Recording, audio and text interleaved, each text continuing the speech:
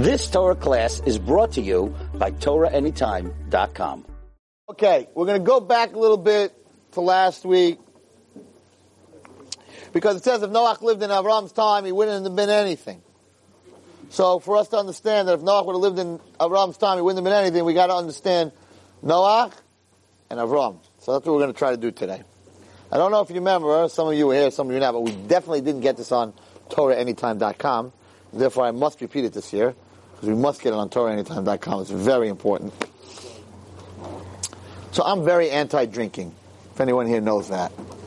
I'm very anti-drinking. A lot of rabbis not anti-drinking. Come to my house, I got blue, I got green, I got red, Everyone knows the difference in all the scotches and bourbons, and I happen to be a guy that's very anti-drinking, sort of because I see what it does to people, So when you're a foot soldier, right, or when I told you always the story of the state trooper that stopped me and gave me 5 tickets because my kids were all not in seatbelts, and I said, give me 1 ticket, and he said, no, you're going to learn your lesson, you'll never do this again. And I was like, I didn't understand it, and he says, listen, you don't understand it, but I'm a state trooper, and what I do is, my whole life, I'm scraping little kids who go through windshields because their parents didn't put seatbelts on, I'm scraping them off the concrete. So when I see a kid not in a seatbelt, I see a kid that I'm scraping off the concrete. So to me, when your kid is not in a seatbelt, you are getting a ticket for every single one of those kids. So I live in the world of dealing with kids and alcoholics and all that, so I see what it does. So some people think it's very harmless, and they think it's very funny to invite kids to their house on Shabbos and get them blitzed and get them drunk, or on Simchas Torah to give them whiskey till they're thrown up out of their brains, until Hatzalah comes, right? And they're half dead. Yes, is that wine? Oh, okay. Amen. So I take it very, very seriously. On the other side of the coin, the reason that someone gets drunk is even more serious than the getting drunk. Because the reason that someone's getting drunk is because he wants to get out of this world, so to say. He's escaping. Now, when someone's escaping, that means there's something wrong. So, if we keep drinking and we keep smoking pot and we keep getting high, then we never face the situation that we're running away from. And if we don't face the situation that we're running away from, our whole life, we're just going to keep running. And we're going to slow down because, the drinking's not going to get you, so then you got to smoke up, and that's not going to get you, and then you got to do pills, and that's not going to get you, and then you got to do coke, and then you got to do heroin, and you're continuously running until you're dead. The ultimate run out of the situation. And meanwhile, your whole potential from when you started running till you're dead, you did nothing with your life, and you're stealing to pay for it, and it's an absolute disaster. And I think it many times starts with alcohol. It doesn't start with drugs. The alcohol is the first way out. You're a young kid, you drink beer, you drink that, it's the first way out. So people think it's just a big fat joke, and there's nothing wrong with getting blitzed. And let's get the kids blitzed. It's a great way for a rabbi to get friendly with the kid because you don't have to talk to him, you don't do nothing. The guys will come to the house that has the best children, the best scotch. But what are you really giving them? You're not really giving them anything. You're helping them escape. But you're helping them. It's one thing to help them escape from prison. You're helping them escape from life, and you're bringing them into prison. Because once a person needs a drink, then you're not a free person anymore. So it's a very big misgiving. And it all started with Noach. So I want to read. I didn't bring my Yalkut Shimoni. If maybe you could look in the back. I don't know if they have. By the Medrash Rabbah, see if there's he's going to look. There's a Yalkut, but I have my Medrash. So I want to tell you about running and what happened to Noach because he was running. In last week's Parashat, it says the following. Okay. And they came out of the Teva. Vayochel Noach ish adama vayita korem. Now what does that mean? If you look into the English translation, Pasuk Chof Aleph, it says that Noach, the man of the earth, debased himself, embarrassed himself, and planted a vineyard. Planting a vineyard is debasing yourself? Why is planting a vineyard debasing yourself? Okay, we're going to see soon. Right? And what does he say? Vayesh min hayayin, he drank from the wine. Vayishkar, he became drunk. Vayaskal b'soicha holoi, he became drunk and he uncovered himself within his tent. He was drunk, he was running around. undressed. I'm not going to use the word I used last week because I got into trouble, which is something I want to talk about tonight a little bit also. I gave a share last week, and I didn't use the word undressed. I don't know if it was the boy share or the girl share. It was a girl share thing, whatever it is. I told you the whole thing that, if you brought a picture in the room here, you'd all go crazy if I brought such a picture, but you go to the Met of art, and everyone's not dressed, and it's art, and all of a sudden it's kosher, and it's great. And if it's art, it's kosher, and if it's a movie, it's cinema, it's also art. It's also in the arts, right? Movies are in the arts, So I got a phone call today. I was waiting for this phone call, and I got a phone call today. See, my phone's ringing. Let me turn off my phone. Whoever this is doesn't deserve to talk to me. They're not by the share. Anyway, so I got a phone call from a woman. She didn't tell me her name. She said, Rebbe Wallerstein, and it's important because it's part of my share tonight. She said, Rebbe Wallerstein, you're a Rebbe, you're a rabbi. A lot of people follow you. I don't think you should have said that word. It starts with an N, and then the next letter is an A, right? I don't think you should have used that word. And I said, if you open up the English translation and you look at what Adam and Chava were, that word, right? That's what it says in the English translation. And she said, I know, but you should have just said, not modestly dressed, because you're a Rebbe and you're a rabbi. And I listened to what she said, because I'm not above the law, right? I listened to what she said, and I thought about it, and I said, she's 100% right. Because the point I was trying to make wouldn't have made a difference whether I said not dressed correctly, or the word that I said, but I don't prepare a shir on a piece of paper where I read it. So if I would have read it, and I would have seen the word N-A-K, I'm not saying, I'm not going to say the word, N-A-K-E-D, right? So if I would have read that on my paper, I would have said, ooh, don't say that word, it's not a nice word, even though I wasn't using it in that type of thing. So I said to myself, why did I say that word? Why did that word come out of my mouth? Why didn't I say not dressed modestly, or appropriately, or lashanaki, or undressed? Even that starts to make you think, and that's not a good thing either, right? So I told her I apologize, and I told her I next time I'm going to think about it. I'm not going to use that word again, whatever, because I like Musar. I accept when someone tells me. She's right. She's like, your point would have been the same. It didn't make a difference. So if your point, what? Torah uses that language. The Torah is different than when a person uses that language. When the Torah uses that language, you don't have pictures in your head. When I use the language, you have pictures in your head. When I say something's hanging on the wall, and in the art, you're thinking already, right? When the Torah uses it, it's different. So, if you want to give an answer, sure, I can give an answer. Art Scroll translates, or whatever it says, go talk to them, it's the English. But, so I thought to myself, why did I use that word? So then I realized that I became very deep. It's my fault. But Moshe Feinstein gave a lot of shiurim. He never used that word. For sure not. And he got his point across. And I don't think there was any, I don't know any of my Rebbeim that ever used that word, in class. So I thought to myself, sure, what happens is you become desensitized. I'm out there in the streets, and I'm dealing with all this stuff, so that word to me doesn't mean anything. Right? It doesn't mean, it means they're going to the zoo, and none of the animals are dressed. To me, it's the same, you understand? So I became very desensitized. And we're going to see that Avraham Avinu didn't allow in his house, when the Malachim came to visit him, he didn't allow them to even bring sand into his house. So he said you have to wash your feet at the welcome mat.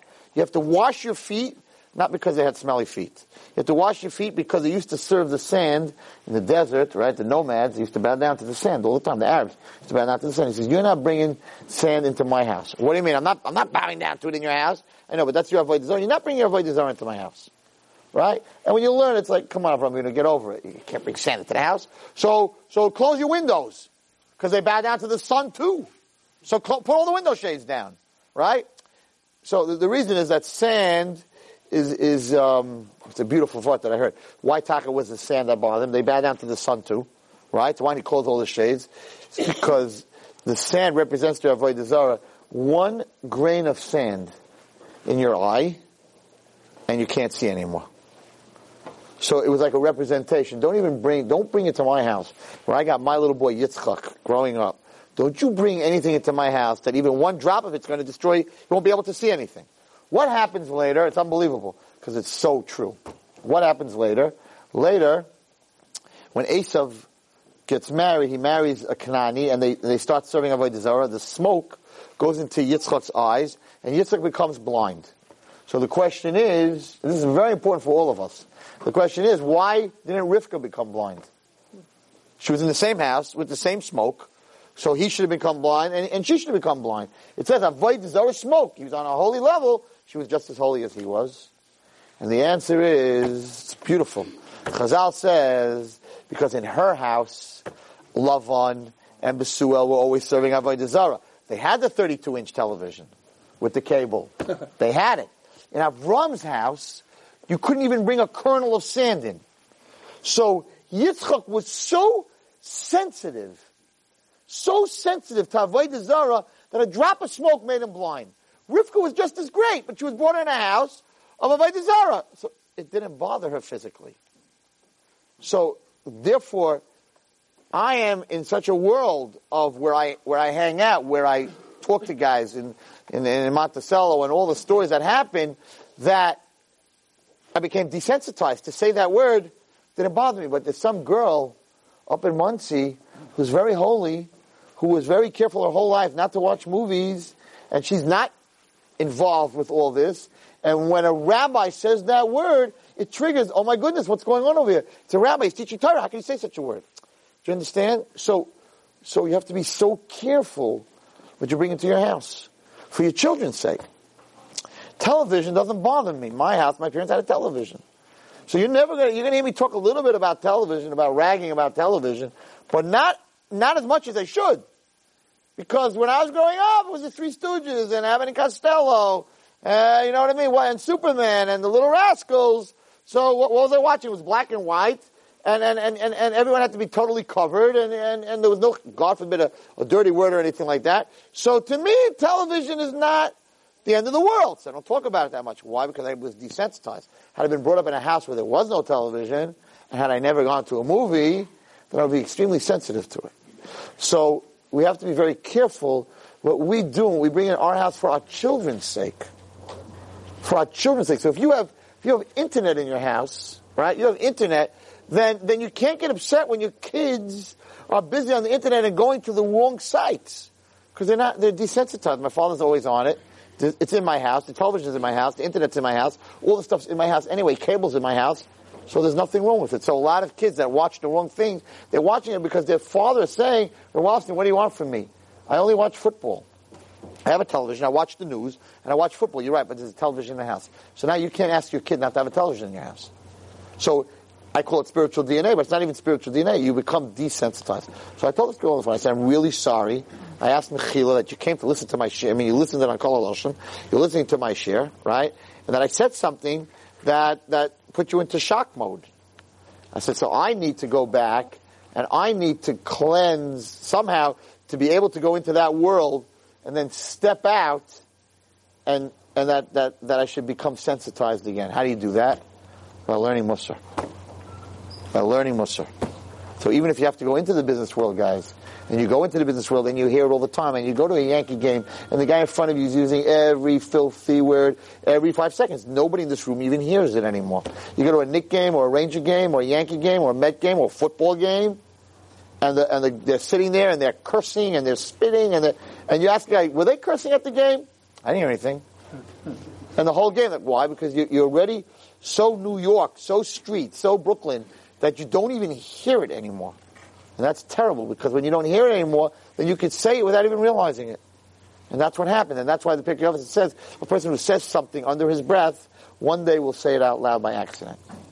How many times in basketball, when I was a Rebbe, right, in the gym, this little kid, he's shooting the ball, Rebbe's sitting there, right, we're playing, and all of a sudden he'd miss the shot, or a kid would hit him, and he'd go, oh, blank.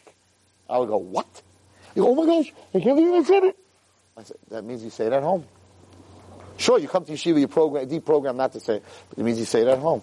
The person has to be very, very careful not to let himself be desensitized. And that's what America does to us. We're so used to everything that nothing, like they say in New York, nothing shocks you. I don't even want to talk about this week. I wanted to buy a newspaper this week. There was an article that someone told me to read. It was Friday.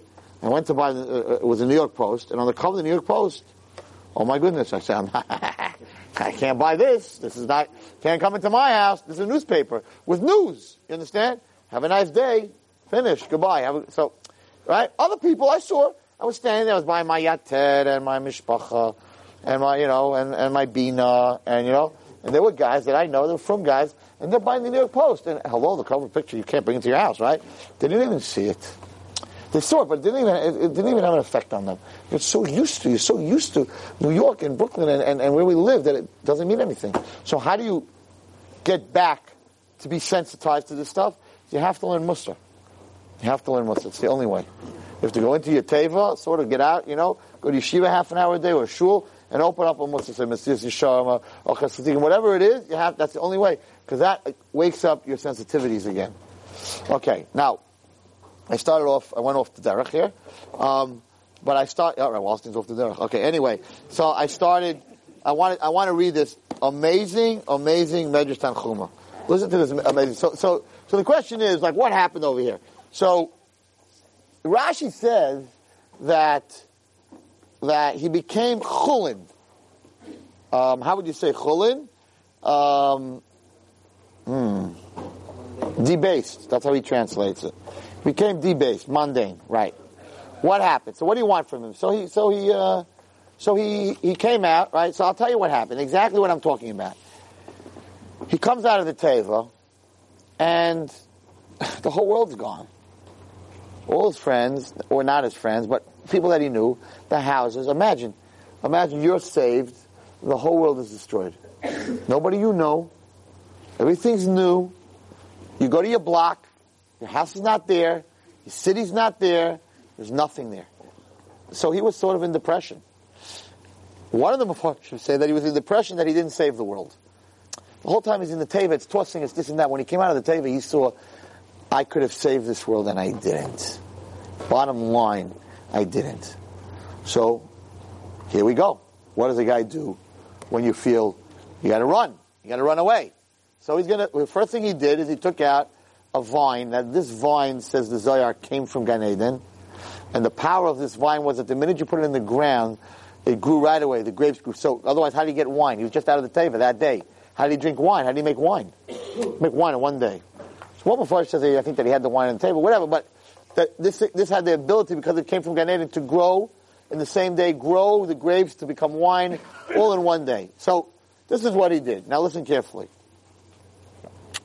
Amru Chachamim. Boy bayom nata, that day, he came out of the teva, he planted it. Bo bayom asa peris, that day, the grapes grew. Boy bayom batza, that day, they became ripe.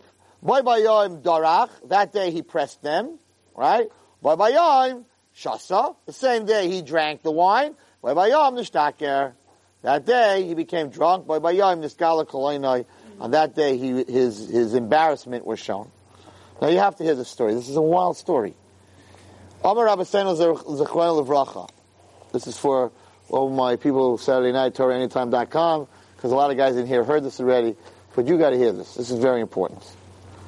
Not that they drink chas v'shalom, they don't drink. Just they never heard this. They never heard this. Listen carefully. This is what happened. Amar Rabbeinu Zechron Levracha. Shebon Noach lita kerem. When Noach decided he's going to plant this vineyard, Bas Satan v'amad lefanov. This Satan guy, there's wine, he's there. The Satan is there to sell him a liquor license. Right? Also the Satan shows up. He's here. Now, the same mistake that Chava made. Exactly the same thing. Amalo. Comes the Satan. Now, he's a malach. Comes to Noach, and he says to him, Ma'ata noiteya. What are you planting? Hello, you're a malach. You don't know what I'm planting? The Satan's koyach from last week's share is to get you into a conversation. Get you on the internet, right? And get you into the chat room. Then he's got you. Get you into a conversation, right? Anyone here that ever went into a chat room knows where that leads, right? So, he just wanted to have a little chat room with him. He said, what are you planting? So Noach fell right into it like Chava. I'm a loy kerem. I'm planting a vineyard, a vine. All right, Amaloi. So the Satan said to him, Mativai, what's the use of planting grapes? What is it good for? Knowing, of course, what it's good for, but he's having a discussion. Amaloi, he said to him, Peroisov musukim. Grapes are very sweet. The fruit is very sweet. Bein lachem, bein yeveshim. Whether they're raisins, whether they're in their natural form, or whether you dry them. He's giving the Satan a whole lesson now, just like Chava. He's going to teach him all about grapes. Hello, the Satan doesn't need you to teach him about grapes. Okay, now he made the mistake. Noach tells him, from these grapes you make wine, and that's what makes you happy. A good glass of wine, and you're happy. This is what he told the Sultan. Not learning makes you happy, davening makes you happy, talking to your kids makes you happy, working makes you happy. Drinking wine, that's what makes you happy. Why? It says in Tehillim. That the wine, right, gladdens the heart of a person. So, have a Tehillim.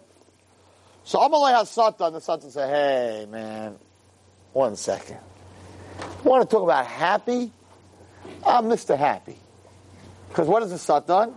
F-U-N. That's it. That's the Satan. We know that. He's the guy who sells fun. Fun, fun, fun.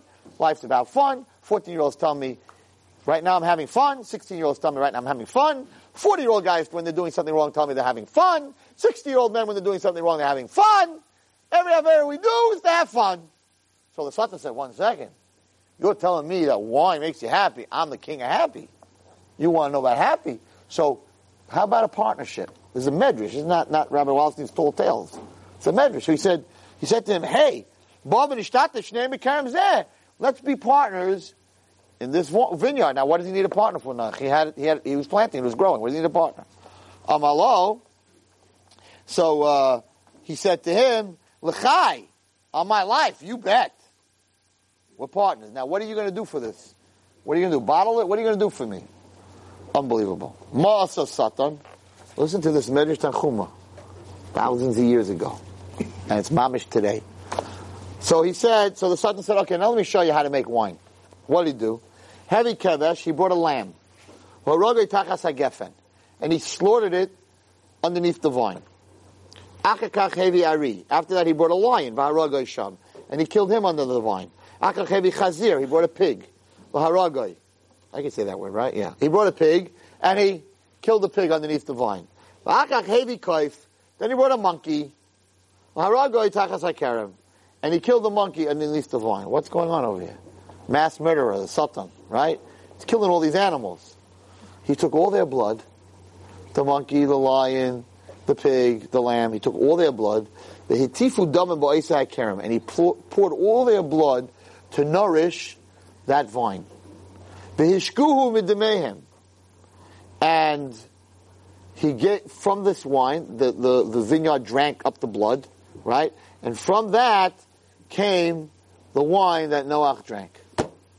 So that means that every grape that's in this world, because it was all destroyed, came from the first vineyard where the Satan was a partner and killed 4 animals and put the blood into that vineyard. I'm reading Medrash Tanchuma. Now, what's the Satan's idea here? What did he do over here? Says the Medrash Tanchuma, and anyone in this room who ever got blitzed knows exactly what I'm talking about. He says like this. When you first start drinking, it makes you very mellow.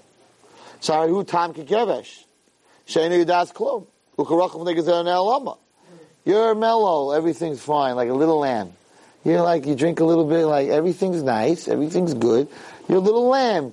So he says, the Medrash, he says, and if you want to cut my wool, you can cut my wool. I'm a lamb. The lamb led to slaughter, right? Okay. Shasa kahayin. If you start to drink, the kahayin means like enough.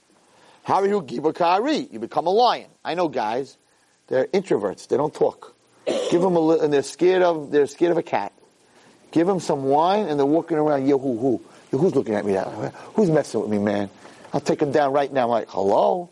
You never talk like this. Rebbe, man, I'll take him down. You should show me. Who's bothering you, Rebbe? I'm like, calm down, right? Guys came to me on Purim. I was like, so who do you want us to take down? I'm like, I don't want to take anyone down. What are you talking about? This guy's the quietest guy.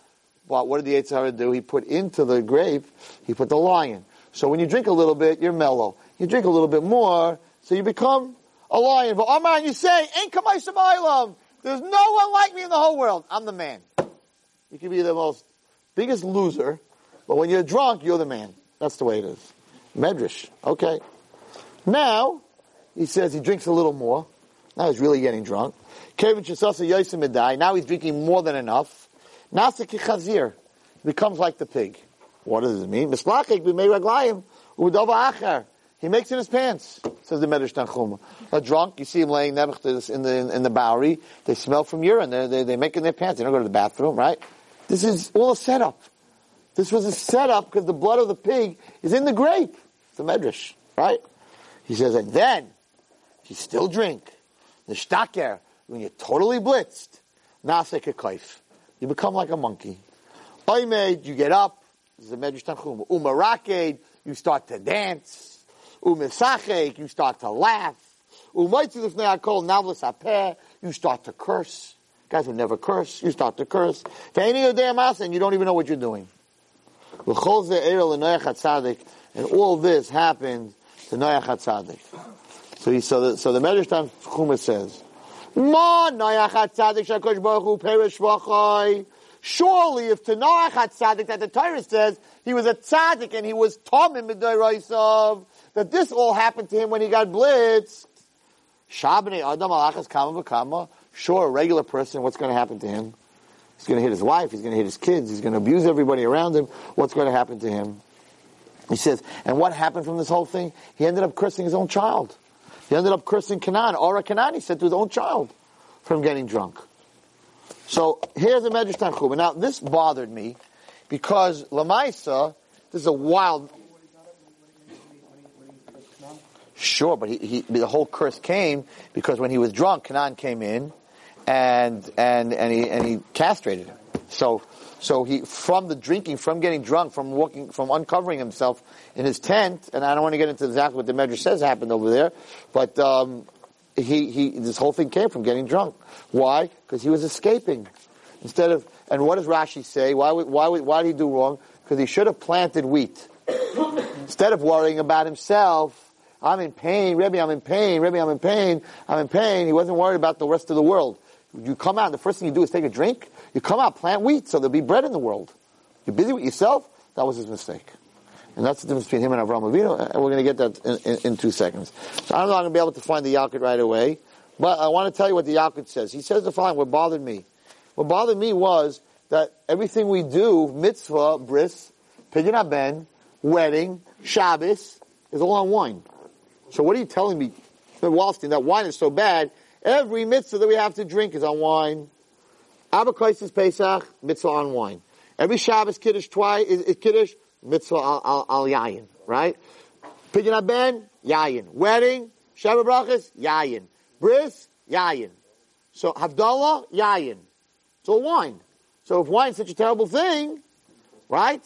So it bothered me until I found this Yalkut Shimoni.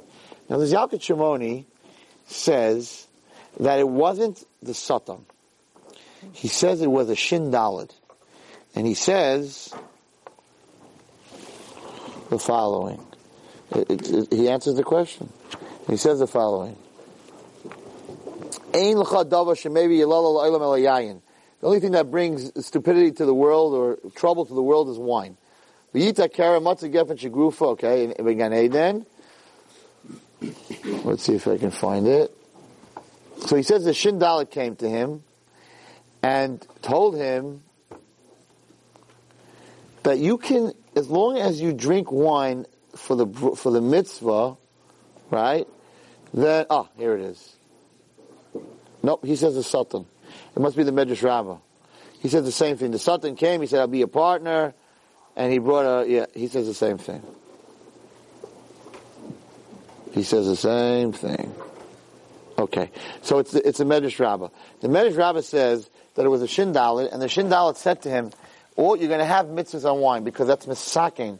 When you make kiddush on wine, all these things were misaking what Noach did. We fixed what Noach did. He used wine for the negative thing. We use wine for the positive thing. But the Shin Dalet said to him that's only when you do it for the mitzvah. But the minute you go above the mitzvah, then you're in my power. It's a Medrash Rabbah. Then you're in my hands. So when you make kiddush, it's fine. But when you make kiddush and kiddush and kiddush and kiddush, and you only have to make kiddush once, and you make kiddush 20 times, and you're walking around blitz, then you're already in his power. So we have to be very careful. It's a Beferish Medrash. We have to be very careful not to get drunk, and not to become a drunk, and not to drink, and not to escape. We have to face our situations, and we have to fix our situations. Because you're going to keep running, you're going to keep running. How many kids tell me, Rebbe, I want to leave school, Now it's, I had school till 5, now it's till 6 o'clock, I don't want to do it anymore, And I can tell everyone that's sitting in this room that anyone who runs when he's a kid out of school, then he's going to run out of his job, and he's going to run out of his marriage. You have to learn to stick. Even if it's hard, right? Even if it's hard, you have to learn to stick. If you stick, you'll stick for everything. If you run, you'll run for everything. So it's not about leaving school. It's not about the leaving school. It's that you're in school, finish. My father was always into finish. Finish the job. If you take it, finish. Because if you don't finish, you're not going to finish anything. And guys that drop out of school, they have 30 jobs before they're 20 years old. Because they drop out of school the minute it gets hard. So now they get a job. They think, I'm going to go to the business world, right? They get a job. They're very excited. 2-3 weeks into it, it's getting hard. And the boss is making him work hard. Rabbi Wallstein, find me another job. Find him another job. Find him another job. Find me another job. There's people in this room that hire these kids. I know exactly what I'm talking. And every 3 weeks, these guys are leaving them. And they're like, Rabbi Wallstein, don't send me kids anymore. Because why is he leaving after 3 weeks? I'm paying him. And the answer is, he's a quitter. And if you're a quitter, you're going to quit on your wife. You're going to quit on your kids. You're going to quit on everything. So a person has to know that when you start something, you have to finish it. Because if you finish it, as hard as it is, you'll finish the next step. School is one step, right? Then comes business is another step. Marriage is another step. And one step leads to the other step. And when you start quitting, you're going to be quitting everything in your whole life. You're going to end up with no job, with no business. And I'm telling you, of course, there are exceptions to the rule. I'm not going to tell you that there are not exceptions to the rule. But the rule is if you're a quitter, you're a quitter. And you're going to quit on your wife and you're going to quit on everyone. And anything that's going to get hard, you're going to run away. You come out of the teva, deal with it. Don't get yourself drunk. So that brings us to Avraham Avinu. Now Avraham Avinu, which is at the end of Parashat Noach, even though it doesn't tell us the Medrash, the best word I ever heard, one of the best words I've ever heard in my life, was a question that I asked the Rav, and his answer just blew me out the door. There's a whole Medrash, we're not going in today, the whole Medrash of Avraham Avinu with Nimrod. They took him, and they threw him into a kivshan of Eish, into a fire. It was so hot that 70 miles from the fire, the guys who were bringing him got burnt. It was not normal, right? He jumped into the kivshan of Eish, La Hashem, and he sat there, and it didn't bother him at all. It doesn't talk about it in the Torah. It doesn't say one word. It's a medrash. You learn Chumash, you're not going to see one word. The first and hardest, one of the hardest tests that Avraham Avinu went through, it doesn't say in the Torah. All it says is the word Ur Kazdim. That's all it says. Ur Kazdim. Vayamas Haran al Pnei Terach Aviv. Right? Be'eretz Moladatoy, but Ur Kazdim. So everyone says, what's Ur Kazdim? What's the fire of Kazdim? So the Medrash says the fire of Kazdim was where they were. But if we learn Chumash, it doesn't say one word. Then, this week's Parsha, now we're going to talk about a big test. Vayam Hashem al Avraham, Lech lecha me'artzecha, leave your country, where you were born, and your father's house. And it talks about it, and there's a very big deal about this test. It's a very big deal about this test. And Rashi talks about it. It was such a big test because you have to leave your family, and you have to leave your language, and you have to leave your country. Hello? He jumped into a fire. If he jumped into a fire, this is not a test. If a guy jumps into a fire and says, La Hashem, I'm gonna die for you, God. No, that test isn't, we don't write in the Torah. We're going to write a big test. Leave your house, go to Israel. Wow. That the Torah is very busy at Rashi. What happened to the other test? And I asked this to this rabbi. I don't understand. Why are you hiding the story of Ur Kazdim? It's an amazing medrash. You should learn it this week. It's in the Mamlois. It's 20 pages long. The whole thing, his own father Terach, he gave him to Nimrod. And when Avraham was born, the stargazers saw that someone's going to be born that's going to throw Nimrod out of the kingdom. It's an amazing story, and Avraham fights the whole world. He's called Ivri, because he's on one side of the world, everyone's on the other side of the world. Not a word about Avraham fighting Hashem. 75 years. I'll tell you the Medrash tonight. Crazy story, going out, the sun, the moon. Not a word. We're learning the Torah, not a word. It's all a Medrash. But it's very excited this week's Parasha that he left Eretz Yisrael. And this rabbi told me an answer that floored me. And he said the answer to this is, that to give up your life for Hashem takes a second. To live your life for Hashem takes 120 years. It's much harder to live for God than to die for God. Think about it. It's so true. He jumped into the fire. He was willing to die. He didn't. Hashem saved him. But he was willing to die. That's a second. It's a second. It's over for you, God, and it's over. But every day, tefillin. Every day, 3 times, davening with a minion. Every day, watching what your mouth says. Every day, watching what your eyes say. Living every day for Hashem. That, the Torah says, that's the test. Not jumping into the fire. And had the Torah talked about jumping into the fire, we would have said, you want to show God your love? Commit suicide for him. Like the Arabs. They got that. That's what they learned. Say, for God, and blow yourself up. That takes a second. That's easy. That's easy. Yeah, it's a moment of bravery, but it's over in a moment. We say, blow yourself up. Every day we're going to go daven. And a fast day we're going to fast. And Yom Kippur we're going to be in shul. And 3 times a day we're going to go to minyan. The Torah says, that's what I want to talk about, says Hashem. That's what I want written in my Torah. Not jumping into the fire. That's committing suicide for God. That's not what being a Jew is all about. Being a Jew is Lech Lecha, Me'artzecha. You gotta leave your country. You're an American. And they're telling you all these things. An American, you gotta do this and you gotta do that. You gotta go to the movies and you gotta be part of the culture and don't separate yourself. That's a test that you have to leave. Umoladecha, your neighborhood. But it's my neighborhood, man. It's my neighborhood. It's my neighborhood friends. I know, but they're not Jewish and it's not good for you. But it's my neighborhood. It's where I was born. I know my way around. But sometimes you have to leave your neighborhood because your neighborhood's not good for you. The hardest test. Sometimes you come from a home that doesn't support Yiddishkeit. Hashem said, you can't live with Terach. At this point, Terach hadn't done tshuva yet. You got to leave all this. That, the Torah said, that's a test. Killing yourself, that's easy. You're thinking, we think, in our heads, killing yourself is hard. It's 1 second of bravery. 1 second of bravery. Living for God. That's what Avraham Avinu was about.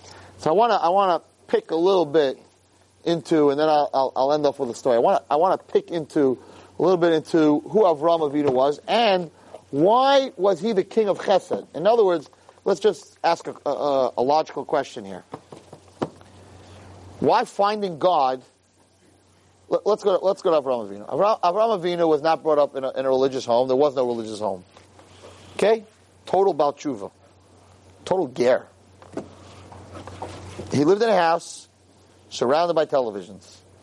Huge, 65-inch, on the wall, plasma, whatever you can, with 400,000 channels of cable. His father sold idols. That's what he did. He had a television store, right? He sold idols. Internet, iPods, whatever is bad for us, he had. Rap music, all the good things. He had a huge store, whatever you needed. Any Yetzer Hara you needed, that was yours. He had Avodah Zarah. If you wanted to be strong, you bought that Avodah Zarah. You want to be pretty, you bought that Avodah Zarah. It's an amazing medrash. This is the house that Avraham Avinu was brought up in. So all our excuses, hey, it's not my fault. My parents aren't religious. You're going to meet Avraham Avinu up there. Deal with him. Because his parents weren't religious either. That's for sure. Okay. So, he did something that was totally anti-Yetzer Hara. He thought. Yetzer Hara tries for all of us in this room to make sure that we don't think. We run to our store, we're on our cell phone, we're on our iPod, we're listening to our music, we're playing ball, we're watching the Giants, we're watching the Yankees. As long as you don't have to think, you can watch the Giants, and you don't have to think. You just watch, right? And the bigger the television, the less you have to think, right? And now they have all kinds of new TVs where they mamish think for you. And they tell you everything that's going on, all the information. At least when I was a kid, right, I had to figure out 1st and 10, and they gained 3, that means it's 2nd and 7. We had to figure that out. So we did a little math. I used to tell my father, not just watching, I'm doing the math, 2nd and 7, 30-yard field goal, but it's 15 yards he has to take back, so it's a 45-yard. We did some math. Now, Not that I would know this, right? Just from people telling me, of course, right? Now, on the big screen, they do all the math for you. Second and third, which man and that, and they tell you where. They have a thing, they show you everything. You can mamish just be a mushroom on a chair. You have nothing to think about. And the Yetzer Hara wants to make sure you have nothing to think about. Nothing to think about. You have cell phones now that you don't have to even think. They do all the thinking for you. It's beautiful. You're on your car and you say, Moshe Chaim, and it dials. You might do nothing. It's unbelievable. Right? You don't remember, no. They're going to have soon, they're going to put a little thing on your head and you're going to think the number. Now you're going to say it. You don't have to say it. And it'll automatically, they probably have it already. And it's automatically dial. Yetzer Hara's koyach is that you shouldn't think at all. Avraham Avinu stepped out of the box. He stepped out of the box. And he said, I want to think about this. This whole concept of Avodah Zarah. So he said, we know all the story. When his father left, he started talking to them. And he said, so you're the idol of strength. You must be really strong. Come on, let's go. Let's go. Come on, hit me. And the idol just stood there. He didn't move anything. So he's like, hey, come on, idol, hit me.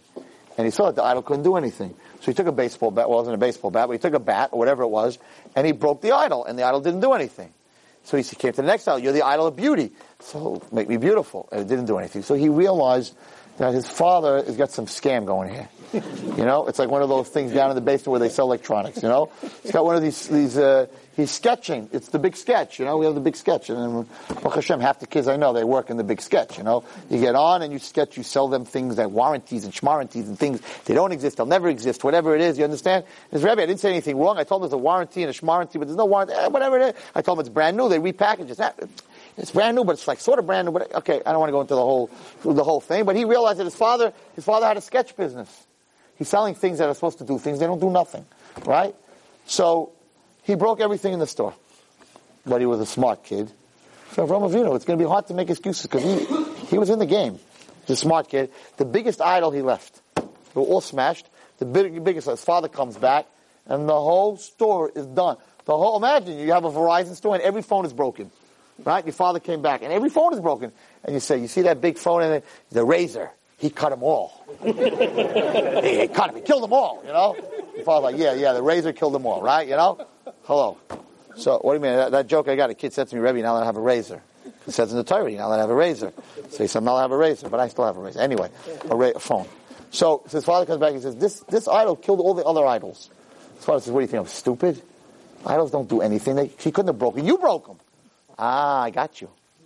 You just said that they can't do anything. You're selling them to everyone else that they can do something. So he saw that we're in trouble, Terach. We have a kid that thinks. The whole world wasn't thinking. They were all partying. It was one big, fat club. Party. Nimrod was the king, and the world was partying. Nobody's thinking. He ran, the Medrash says, he ran to Nimrod. He says, my kid is going to give us trouble. Because he started to think. Okay. So now he knew what wasn't real. And some of us, that's where we stop. Christianity, I don't think it's real. Muslim, Buddhist little fat guy, no, that can't be real. All these monks that shave their heads, I'm not going to look like that. I'm not joining that thing. Right? And you have all these excuses, but what about Judaism? Like, it's not real, but why don't you find out what is real? Find out what you have. No. That's already too hard. I know all the other stuff. Judaism's right, but that's it. Wrong. He walked outside and he said, there has to be, the watchmaker theory. If there's a watch, there's a watchmaker. You can't have a watch without a watchmaker. So he walked outside and he was searching for Hashem. And he looked up and he saw the sun. And he said, the sun you can't look at, must be God. Logically, you can't look at it, must be God. But then he wanted to see 24 hours. And of course, 12 hours later, the sun was gone. God can't be gone. God has to be all the time. Out came the moon. He said, it's the moon. The moon went away. And he went through every theory that you could possibly go through. He said fire is God and water. He went through Chad Gadya. He went through the Chad Gadya. Fire is God, water put out the fire, water is God, the cow drank the water. It's Chad Gadya. That's what he went through. The cow drank the water, so that can't be God. So the cow is God, right? Which the Indians still believe. They stopped in the middle of Chad Gadya, those guys, right? Didn't finish. You would have finished, you find out that the cow can't be God because the shaykhid came and he killed the cow. You can't kill God. Oh, so the human being is God. So Avraham Avinu walked in and says, I'm God. You've heard that before, right? I'm God. But then he saw that people died. So he said the human being can't be God. So he came to a conclusion that there's something in this world, that there's something in this world that's running the world. It's called the watchmaker theory. And there's one of the most beautiful medrashim is this week, where he said, a person walks in the desert, Ubira, there's a palace that's lit up, and the smart person knocks on the door and says, who's the master? I gave this share already. Who's the master of the palace? The palace in the desert doesn't just happen. The smart person says, who's the master in the palace? And he knocks on the door and he finds the master in the palace. It's the same thing in this world. You don't got to be brilliant, and you don't got to be genius. Just get up in the morning. I do it every morning, Baruch Hashem. I go to my mezuzah before I walk out the house. I open the door and I look up at the sky, and the sun is there. Even if there's clouds, it's light outside. Every day God is on time. He never misses. The sun is never, will you wake up and CNN's going to say, oh my God, there's no sun. It didn't happen in 5,007 and the amount of years, 767 years. It hasn't happened that the sun didn't come up and the sun didn't go down. That it just, a few times there were Nisan, but that the sun, so you get up in the morning and you look and you say, he hasn't missed in 5,000, you do the math, 5,767 years times 365 days. You do the math. God hasn't missed a sunrise and God hasn't missed a sunset. I am not an idiot to say that this world just happened. If it just happened, then once in a while, the sun just wouldn't come up. Right? How can it just keep coming up, keep coming up? So there has to be a master of this disaster, of what's going on in this world. But there has to be someone who created this. So Avraham Avinu came to the conclusion, he was 75 years old. He didn't find this at Bar Mitzvah. 75 years old, he finally walked in and he said, none of this is God. There's one God that created it all. And Hashem said, now I'll talk to you. And what was the first words Hashem said? Wow, you found me? I love you? Get out of where you are right now. He met God, he said, I found you. The first thing Hashem says, okay, leave your house, leave your family, leave your country, leave everything else. And Avraham Avinu became the biggest Baal Chesed that was ever in the whole world. And the question is, if anyone here can think, what does this trip to find God and finding God, how does that translate into me becoming the biggest and the root of all Chesed in the world? So he continued to think, and he said, now I know there's a master of the world. Why? Why? Okay, so now I know there's one creator. Why did he create this world? And he began to think, why did Hashem create this world? And he came to the conclusion that he understood that the only reason that God could have created a sky and a moon and a sun and flowers and birds and all these things that he thought were God, why did God create all these things that he thought was God? Must be, he did it for our good. What's doing something for someone's good? Chesed. So his whole becoming Avraham Avinu and believing in one God was understanding that the reason there's one God and the reason he creates this world is chesed. And that there's no boundary to God's chesed. Because the tzaddik gets up in the morning, boys, and there's sun, and there's air, and there's fruit. And the Russia gets up in the morning, and there's sun, and there's air, and there's fruit. There are guys in this room who deserve to have the sun every morning, and there are guys in this room who don't have. But guess what? The sun comes up in the morning for everybody in the world. For the biggest Russia, for the guys that are doing the biggest sin, the sun still comes up. And it still rains, and there's still fruit, and there's still flowers, and there's still air in the world. Why? Give the air to the tzaddikim, and let the rest of them choke to death. Put them in smog. And the answer is that a Kadosh Baruch Hu's chesed is without a cheshbon. It doesn't have, how do you say cheshbon in English? What? Without a calculation. God does chesed without a calculation. There's no calculation. It's just given. Bad, good, you all get the sun. Bad, good, you all get to eat. Bad, good, you all get a nose to breathe through and eyes to see. Doesn't make a difference. That, the only one that had that kind of chesed, there were two people in the world, ever. It was Avraham Avinu and Rivka. That's it. Avraham Avinu's chesed was no judgment whatsoever.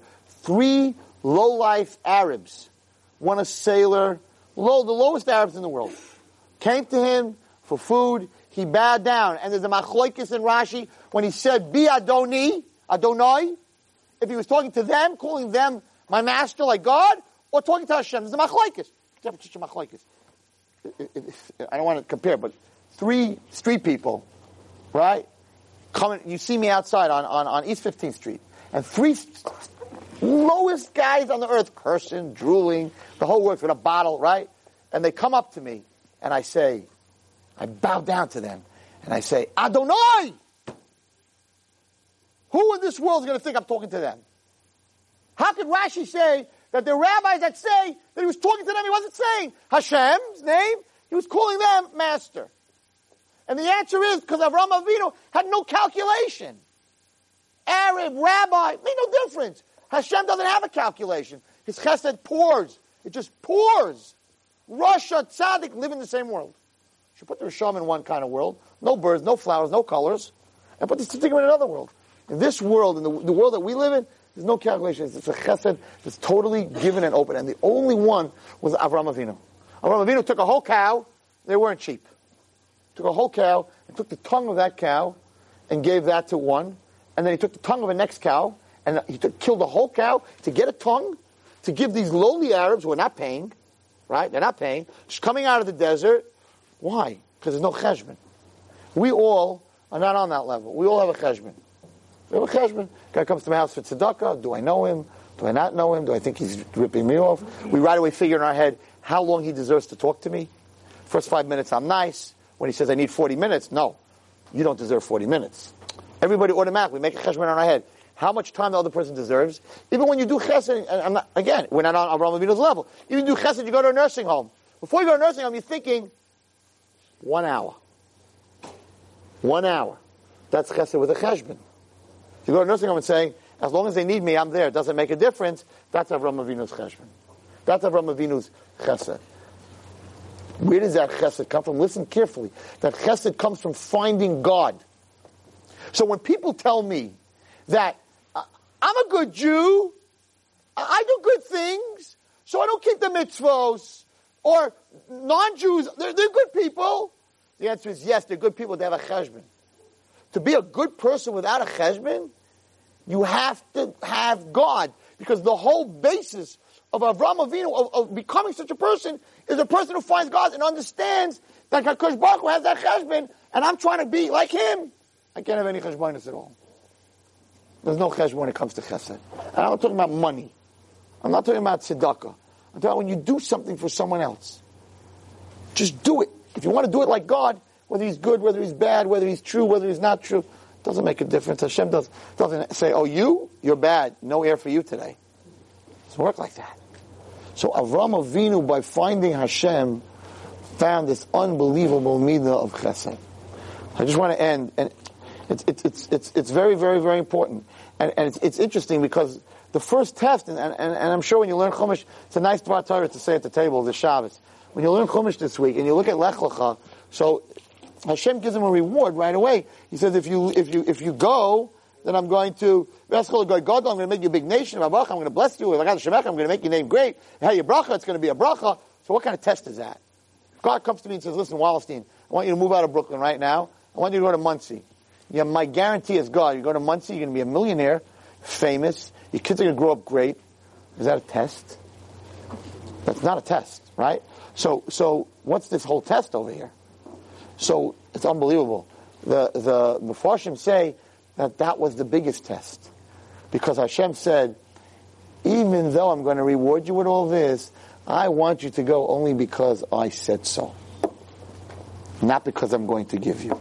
In other words, Hashem tells us that if you do a mitzvah, you're going to get Olam Haba.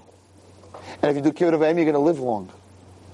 Right? So what kind of test is that? If you believe in God, and He's telling me that if I do all the mitzvahs, I'm going to have Olam Haba, of course I'm going to do all the mitzvahs.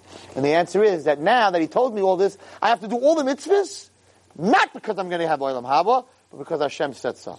And that's the biggest test of all. So he says a very interesting story. It's a very famous story. It's a brilliant story. This is a true story. There was this big tzaddik. His name was Rabbi Ezel Charif. Charif means very sharp, but that was his name. And he came to Volozhin. The Volozhin was a very big yeshiva, and he was looking for a chassan for his daughter. Listen to this. So there were hundreds of boys, and they were very big Talmidei Chacham, and they were all geniuses in Volozhin. So which boy do you pick? So he said, I'm going to come up with a question, and any boy that answers this question, he gets to marry my daughter. Okay? So he came up with a question, and they all got online, all the Bukharim, he said, they all got online, all the guys, and night and day, he was there for a long time, night and day, they came with their answers, and every single of them got it wrong. Every single guy got it wrong. So at the end, he said, I'm really sorry, I went through every bacher in yeshiva, not one guy has it right, my daughter is not for any of you guys, I'll go find it in a different yeshiva. And he left. Listen to this amazing story. And he left. He's down the street, he's leaving. All of a sudden, a boy comes screaming, stop, stop, stop! And his name was Rav Yosef Schlaufer. And he says, Rebbe, I need to talk to you. So Rav Ezel said to him, oh, so you think you have the answer? You think you have the answer? He says, no, Rebbe, I don't have the answer. He says, but how could you come and ask us a question and leave without telling us the teretz? You're just going to leave us here? You can't just... He said, that's what I was waiting for. You'll marry my daughter. Because it bothers you, the question. That was the whole thing. I knew none of you would get the answer. But I wanted to see who cared about learning. I asked the question of learning. You don't have the answer. So everyone said, I'm not getting his daughter. Who needs to know the answer? They're not really learning for real. That was his test. Brilliant. He says, you're learning, you're ready. Okay, tell me the answer. I'm not going to get your daughter because you're giving me the answer. I'm not giving you the answer. But I don't care about your daughter. You asked the question and I don't know the answer. I need to know the answer. He says, you're my son-in-law. Brilliant. He says, you're my son-in-law. Okay. So, yeah. So the story is like this. It was a very funny mother-in-law story. He said, cut him in half. She said, cut him in half. He said, you're my mother. Oh, I don't remember. Okay, if I remember at the end, I'll tell it to you. Anyway, so I just want to end with, okay, so Rabbi Wallstein, tonight was like a little bit of a different shir. The bottom line is, how can I get rid of all this stuff in my life? And everyone's going to think I'm weird. You know, I'm searching for God. I'm getting close to God. You have friends already. You have friends that go to movies. You have friends that watch television. You have friends that you drink with. And you have all these friends. And they're all going to think that, you know, that you're weird, that you're changing.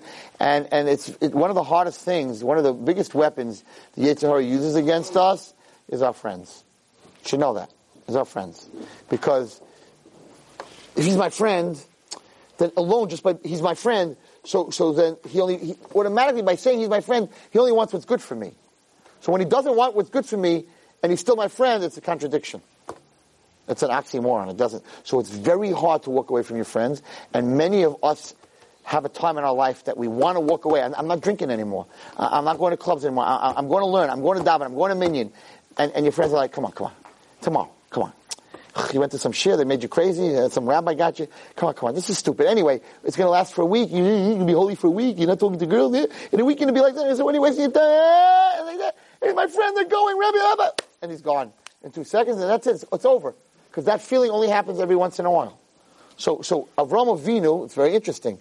The last zingo that the Yetzer Hara wanted to get him when he found God is that the whole world called him Ivri. Ivri means you're on the other side. You're a sugar. You're out of your mind. So Avraham Avinu was not out of it. The whole world, they're like, we believe in Nimrod is God, and the sun is God, and there's some crazy guy walking around named Avraham about this one God, right? We're going to call him Ivri. Meshugana on the other side. He's on the other side. The guy's crazy. And it's very interesting because what was the first thing Hashem told him? When he became Avraham Avinu, when he found Hashem said, you're going to have to separate yourself from everybody that you know till now. Now I'm thinking to myself, listen carefully, this came up to me when I prepared this year. So this was sent down from Shemayim. Hold on, guys. What are we worried about here? Avraham Avinu had a yeshiva. He had a yeshiva for boys, Rashi says, for boys, Torah had for girls, right? He's stark, you know? He's stark. He found God. What is Hashem throwing him out of his home, his family, his friends, build up the yeshiva, right? B'charan, he made, it says, Asha'asu Adam asher asu b'charan. He made a lot of malchuvas. Now you're going to take him out of there. He's not going to make any more malchuvas. Right? So what are you doing? He has a great yeshiva. They have 2,500 girls. It's exploding. He wants to build a building with a pool and a gym and a dorm. And Hashem says, get out. I would be very weird if I'm trying to build Ornava, right? I'm trying to build Ornava and we're successful and we Makariv and it's growing and I have building plans and that. And all of a sudden a Navi comes to me and says, I just got in the Nevi'as. God said, leave now, go to Phoenix, Arizona. I was like, you're crazy. You're dreaming because I'm doing great over here. Why would Hashem send me out? What am I doing wrong? What is he worried about? And the answer is, I thought I was preparing today, that the whole thing was Ivri. The whole thing is they were working on him. You're different. You're weird. You're not like us. If you're going to leave even Avraham Avinu in a place where everybody is telling him you're different, it's going to get even him. So Hashem said, even you have to leave. You can't hang out if you're a good boy. If you're changing and you're growing, guys. You can't hang out with the old gang and say, I'm going to be different than them. I'm going to hang with my boys, but I'm going to be different. Even Avraham Avinu couldn't stay where he was. Hashem said, you got to get out of here. Ivri. They keep telling you, you're different, you're different, you're different. It's going to get to you. Nobody wants to be different. We all don't want to be different. People don't want to be different. We want to be liked by everyone. We want to be part of something. We don't want to be different. So Hashem said, the first thing when he found Hashem said, Lecha, get out of your family, because your family's going to keep telling you, you're crazy, you're meshuggah, get normal, get back to the family, what you're doing is crazy. Sooner or later, your family's going to get to you. If your family doesn't get to you, your atzach is going to get to you. In America, what you're doing is not American. It's not democratic. Too many rules. The country's going to get to you.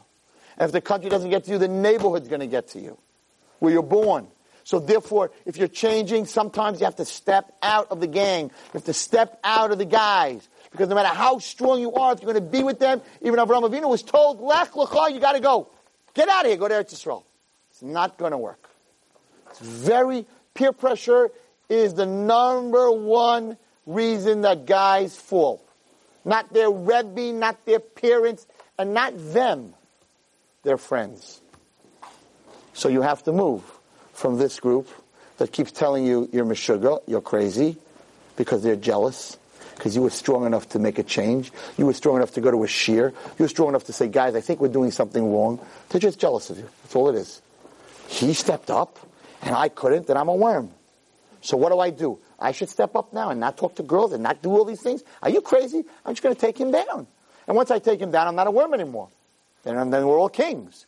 So your own friends, not to talk about friends, I have friends too, your own friends make it very hard on you. You don't gamble anymore? Okay, just come to Atlantic City with us and sit next to us. That's my friend?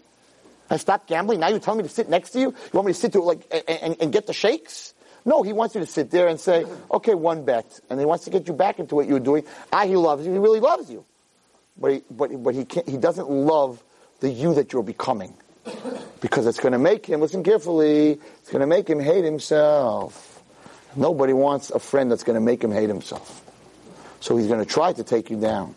And this is what HaKadosh Baruch Hu told Avraham Avinu, you have to go. Even though you're being Makav and you're doing a great job, but these are your people that you brought up. These are, hey Abe, I'm here to buy an Avodah Zarah, Abe. What's up? You know? And now you're a big tzaddik. They're just going to make fun of you. They're just going to make you feel different. So, I'm going to take a story that changed many of my Talmidim's lives. Most of you did not hear the story. It's a 40-minute story, so I hope you have till 12 o'clock. But I'm going to say it to you in 5 minutes. I'm going to make it a 5-minute story. It's a little bit out of the box. You'll have to excuse me, but that's me. So, this lady goes to the grocery store, and her kids want to plant things. So she buys apple seeds. She buys a little bag of apple seeds. And I want to talk about these apple seeds. So the lady goes, she digs a hole in the ground. You got to dig a hole 18 inches deep. 18 inches deep for a tree. They dig the hole 18 inches deep, and she takes 4, 5, 6 of these seeds. She puts them in, and she covers them up with dirt. Okay, here we go. We're all going into this hole now together. We're going to listen to the apple seeds talk to each other. Okay, they're hanging out, right? And they're like, so now what? It's dirty, it's wet, it's dark. What's supposed to happen? So one of them says, well, from what I hear, we're going to grow. And we're going to become trees. The guy's like, all you guys, you believe this stuff. I don't believe any of this stuff. He says, okay, let's see what happens. And of course, anyone knows anything about being a farmer, the first thing that happens to the seed is what? It rots. So the guy's like, yeah, we're really growing great. We're rotting. Hello? We're rotting. And he's like, no, I have a Messiah. I was told that we're going to, the Gan Eden, there's another world. There's an Olam Haba. There's another world. I was told that very soon we're going to break out of this darkness. And come here, guys. Come around the campfire. All the other seeds, right? The Rabbi Appleseed. He says, guys, let me tell you. Not Johnny Appleseed, Rabbi Appleseed. He says, let me tell you a story. I was told that we're gonna break out of this dirt and this filth and this gullus that we're in, right? I'm giving you a story of Mashiach. Of this gullus and this filth and this dirt, and we're gonna pop out of it, and there's gonna be a thing called the sun. And they're like, yeah, and it's gonna be light. Yeah, and it's gonna be warm. Wow, what else?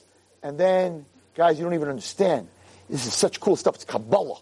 I learned Kabbalah. It's an Appleseed. I learned Kabbalah. Right? Kabbalah. Zoyar. Appleseed, Kabbalah, Zoyar. And then you're going to start to grow, and there's a thing called rain. And they're like, what's rain? I don't know. It's like wet. And like when you're hot, it lands on you, and then like you drink it up, and you're refreshed.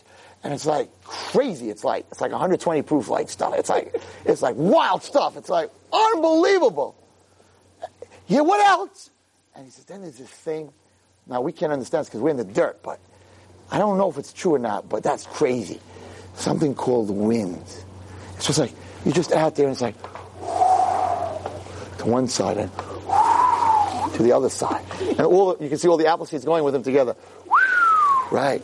And there's the one guy in the Chabura that's sitting there like, yeah, right, this guy's crazy, he's in Ivry, he's on the other side, he's nuts, right? Okay. And he's telling the whole time, don't listen to the Rabbi Appleseed, the guy's Meshuggah, don't listen to the Kabbalah he's telling you, there's no sun, and there's no wind, and there's no rain, there's dirt, and we're dying in the dirt. Anyway, he says, listen guys, the only way to get to this heaven for apple seeds, the only way to get there is you got to push. We got to push. You know how hard it is? You ever see a plant when it's growing? You have to push through 18 inches of dirt. They don't have legs. It's not like, they don't have legs. They're not on steroids, that's for sure, right? So it's not going to be easy to push through the dirt, right? It's very hard for a plant to push. So he's telling you want Gan Eden? We got to push. And the guy sitting in the back is like, I'm not pushing. This whole thing's a bluff. That's how an apple seed dies. They put you in the ground, you rot, and kfura, levaya, and have a nice day. Let's just sit around, talk about the old days, and that's it. He's like, we got to push. So right away, half the apple seeds say, we're going to stay with this guy because they're lazy. They don't want to push. We're going to stay with this guy. You're selling us a bill of sale over here, Gan Eden with all the stuff, And half the people you go and talk about the next world, and they say, there is no next world, there is no other world. Why do they say that? Because they don't want to work. Why does someone say there is no God? Because he wants to do whatever he wants. Every person knows there's a God. You're not an idiot. You go outside, you look at the sun, you figure it out like Avraham Avinu figured it out. It was logic. It wasn't the Ruach HaKodesh. Hashem didn't come to him in a dream. It was logic. He walked out. Okay, let's go. Tomorrow we'll all go outside. We'll start trying to figure out. The sun goes out. We can do the same thing. Only an idiot says a watch on my hand. It just happened. I woke up this morning. That's what the atheists say. You had no watch, and you woke up in the morning. If I told anyone that story, if you told it to an atheist, I got to tell you a great story. I went to sleep. I had no watch. I woke up. There was a watch on my hand. Really? Impossible. Somebody put it on your hand. No, it just happened. But there's a million little pieces moving in here. I know. It just happened. The atheist would tell you you're a liar, you're a fool, you're an idiot. So then you look at the atheist and say, what's it? This is a watch. So you're telling me that this whole world just happened. So why can't a watch just happen? If a whole world can happen, surely this is what the Chofetz Chaim, this is a famous story, then a watch can happen. So a watch means there's a watchmaker. There's a world, there's a maker of the world. You have to be an idiot. But if I want to do whatever Avera I want, the first guy I got to get rid of is God. Once I get rid of God, then my parents, I don't have to get rid of my parents, because what do my parents have to say? There's no kibbut avayim. I can kill, I can rape, I can do anything I want. There's no Torah. There's no God. So I can be a cannibal. I go to the Amazon and eat people because there's no God. Or I could be an Inca, Maya, and take my children and bring them up as sacrifices. There's no God. So if there's no God with rules, if I want to sacrifice my kids, I can sacrifice my kids. You pretty much can do anything you want. So the atheist is not an atheist, because most atheists are very smart people. They just want to party. Or they want to do what they want to do. So they get rid of God right away. So people who don't want Yiddishkeit, they don't want to work. It's just they don't want to work. If you could take a pill, I don't think there's anyone in this room that if I would come over to you and say, just take a pill, and you're a rabbi, a chassid rabbi, tzaddik, gadol hador. Gadol hador. You take this pill, beard grows out, right?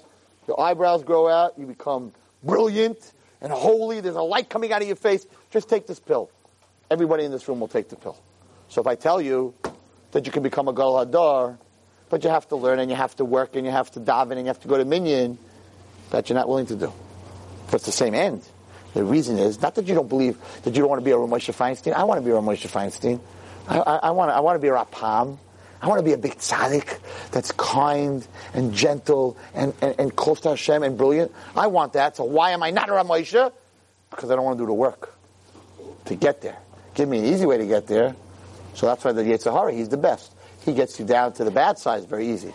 Just a couple little things. You don't have to work very hard to be bad. To be bad, you don't have to work hard at all. So these apple seeds, I'm finishing. These apple seeds, so half of them got lost.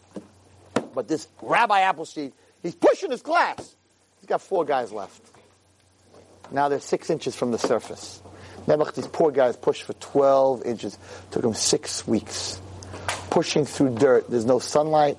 And they start to say, hey, Rabbi, there's no sunlight. There's no rain. Come on. We just keep pushing through this dirt. Those guys that we left back there, 12 inches down on the ground, they were smart. Because we're in the same place they are, and we're working like Meshugam for the last 3 weeks. And two more back out and say, that's it, we're going to stay here. We're not going any further. 6 inches from the surface. Guys, if you could see this story, you'd be screaming at the ground, you're crazy! You did 12 inches already!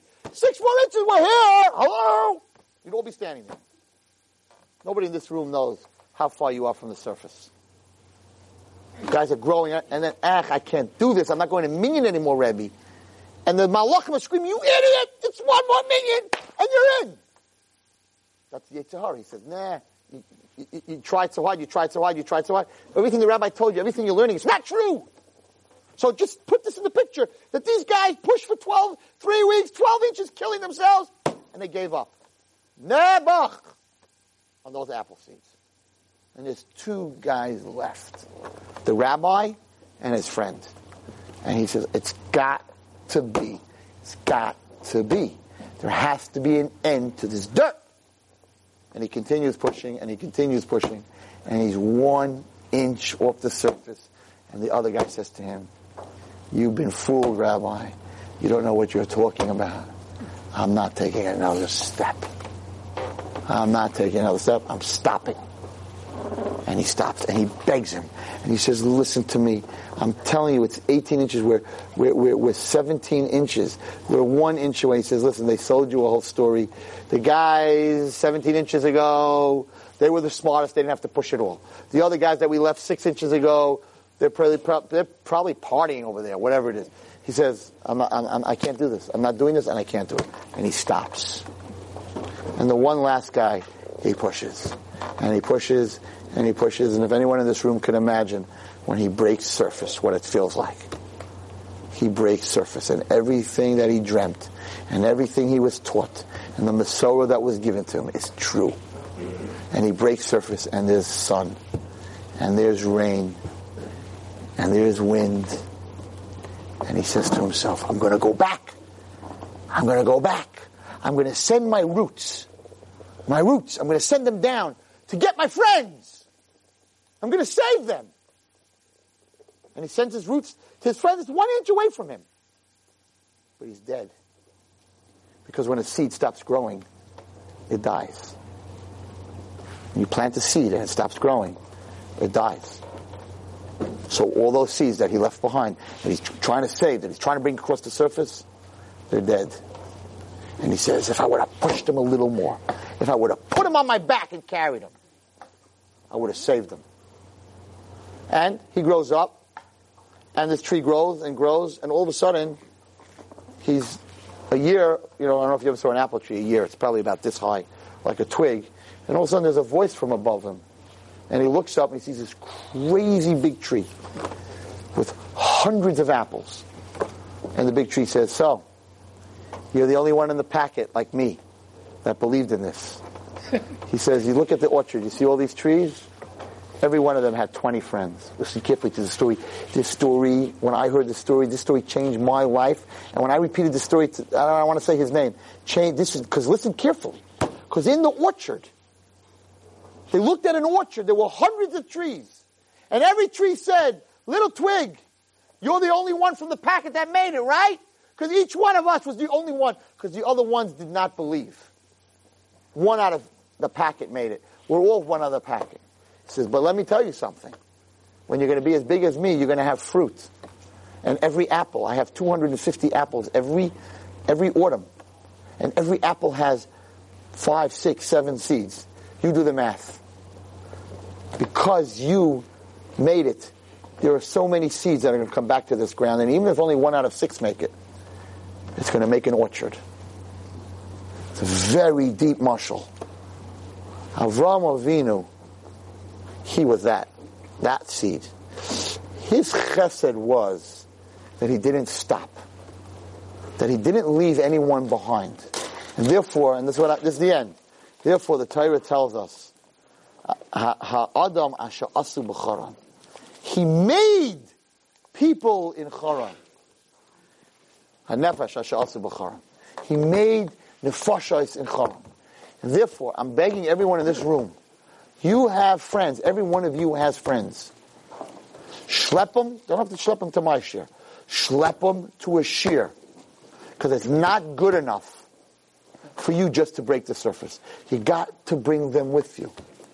Because every one that you bring with you will have children.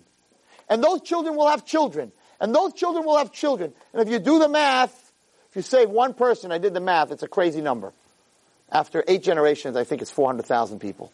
On an average of 6 children or 7 children per generation. I did 10 divided by 2, whatever it is. It comes out to a crazy number. One friend, one person. But if that person doesn't want to come along with you, you can't let him keep you under the ground, because once you stop moving, you rot. Being a Jew and spirituality with us is if you don't go up the steps, you're going down the steps. If you stop and say, I'll come back later, you're going to come back later to find something that isn't there anymore.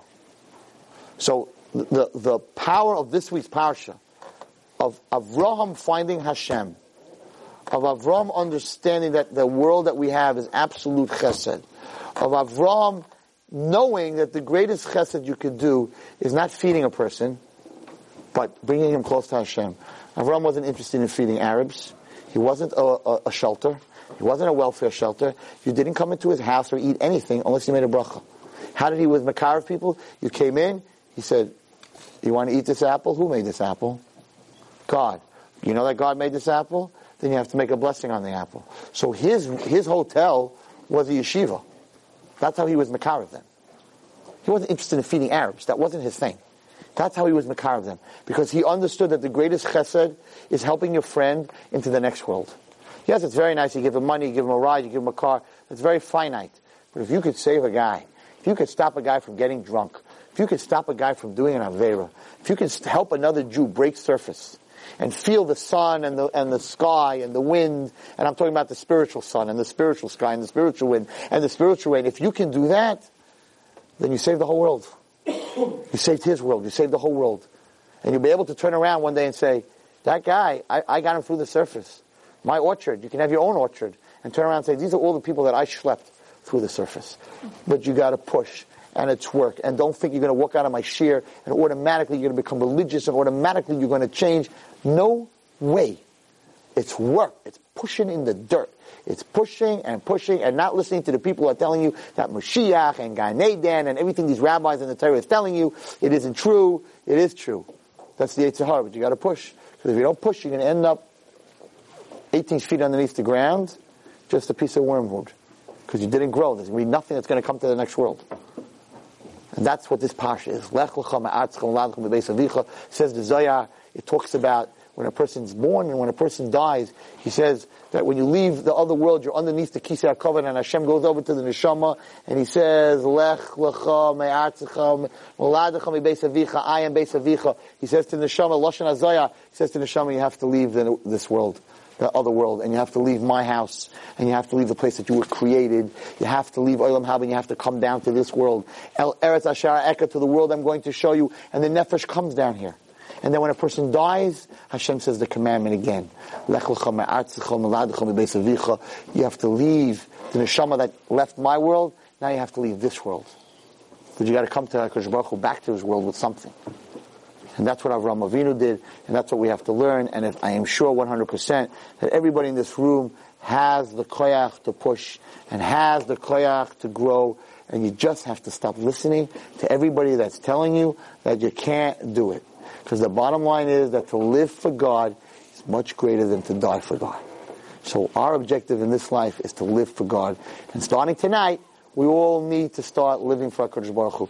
In that schus, we will all have the schus to see that we finally broke the surface, and that we'll all be able to point and say everything the rabbi said, Gan Eden, Mashiach, Olam Haba, the third base Hamikdash, no death, no destruction, no prophet, shalom bias. Everyone's going to be healed. You're going to see people that don't have legs, all of a sudden their legs are going to grow. You're going to see blind people. You're going to see people with cancer. There's no Camp Simcha, and there's no Camp Hask, and there's no for the Jewish, for the blind, and there's no Iguna hotline, and there's no abuse hotline. What do you mean? We're in this dirt. But you got to believe and you got to push, because one day you're going to be able to say, "Ha, I told you, it's true." And that's the day of Mashiach. May we all be Zoicha in the schus of coming to Shir, in the schus of learning, in the schus of trying. May we all be Zoicha to see that day all together, all of us together, and God's Klal Yisrael together. Amen.